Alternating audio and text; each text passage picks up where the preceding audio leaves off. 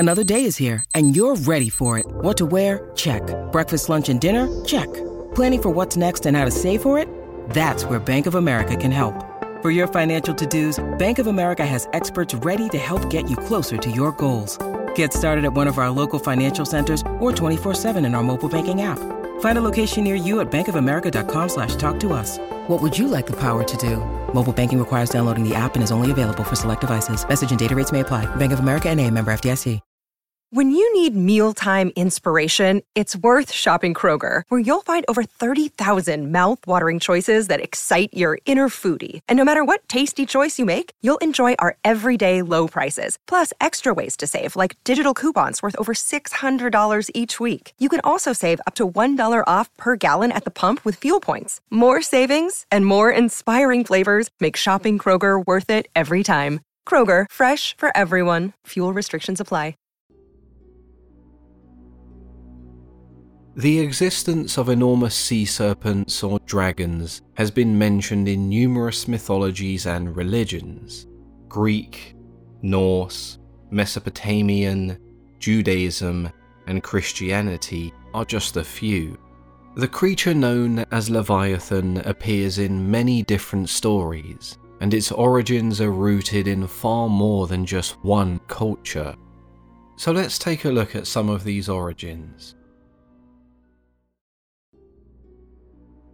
When we covered Peter Binsfeld's classification of demons, Leviathan appeared as one of the 7 princes of hell, the Prince of Envy. Scholars such as Thomas Aquinas described it as a demon responsible for punishing those guilty of envy by swallowing them whole. This led to the idea that Leviathan may mean more than just an enormous sea creature. It was a place where the damned would be sent. Its gaping maw was thought to represent the gates of hell. If we go by the Greek Old Testament and the Book of Revelation, Leviathan is a term when translated that means dragon. Dragons and serpents were not terms that were as defined as they are today. They normally refer to very similar creatures in ancient texts. The Old Testament doesn't directly associate Leviathan with the devil, but the Book of Revelation speaks of a mighty battle between God and a 7-headed dragon, which is symbolic of evil and the devil. During this conflict, there were 2 monsters summoned that sided with the dragon. The first beast came from the abyss, and the second, the earth. Chapter 13 of the Book of Revelation describes the first beast as rising from the sea, hence the association with the Leviathan. In the story where Jonah is swallowed by a whale, there are some biblical scholars who instead believe this could have been the Leviathan. It's not until the Book of Job that we see the name Leviathan, a monster of the sea that mankind is helpless to overcome. Sharp teeth and scaled is a fairly ambiguous description, which is why the debate as to what creature may have inspired the Leviathan is still ongoing. I've seen suggestions ranging from an enormous crocodile, a giant whale, a multi-headed sea serpent, or perhaps just one of the many extinct species that used to inhabit our ocean. It's common in Judaism to see Leviathan paired with the behemoth, similar to the beasts we discussed earlier. Leviathan, a monster that inhabits the ocean, and Behemoth, a monster found on land. The Book of Enoch isn't biblical canon, but it does describe Leviathan as a female monster that dwells in the depths of the ocean, and the Behemoth as its male counterpart found in the desert. These 2 monsters were separated by God, and when the end comes they shall be slain and served as food to all those deemed as righteous. This essentially means when the time comes, God will slay these monsters to save his creations, but only his followers will be allowed to feast. In this account, Leviathan is described as a great fish. The Talmud echoes this idea, however it goes a tad further. Its skin will be flayed and cover the tent where the feast takes place. If one does not consume its flesh, they will be given clothing made from its skin. The remaining skin will be spread across the walls of Jerusalem, where its brightness is said to illuminate the world. Now you would assume in order to cover an entire city, this would have to be one really big fish.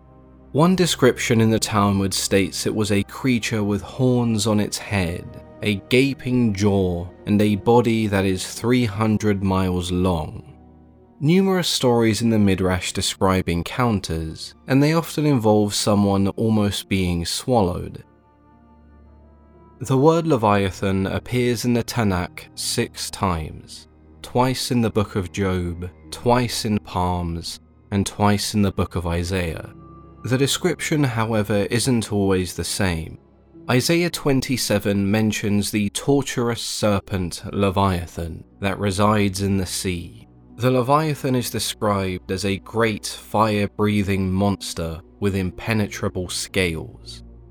The Book of Job perhaps gives us the most detailed explanation of its appearance. When Job begins to question his place and belief in God, God describes a fire-breathing terror that lurks in the ocean, a monster that embodies chaos, an untamed beast that mankind could never dream to overcome. The only one who can stop this beast is God himself. So Job and anyone else questioning their place in this hierarchy should acknowledge they have much more to learn. In Mesopotamian and Babylonian mythology, we see what are considered some of the first accounts of the Leviathan, or creatures that are very similar. The Babylonian creation myth tells of a primordial goddess of the sea known as Tiamat, who mates with Abzu, the god of freshwater. In one variation, Tiamat is the goddess of creation, and this marriage to Abzu slowly begins to create the cosmos as they have children. The second variation is much closer to the Leviathan we saw in Christianity. Tiamat is a monster that embodies chaos and takes the form of a serpent or dragon. The first generation of deities in this pantheon are born from Tiamat. However, their children plan to overthrow them.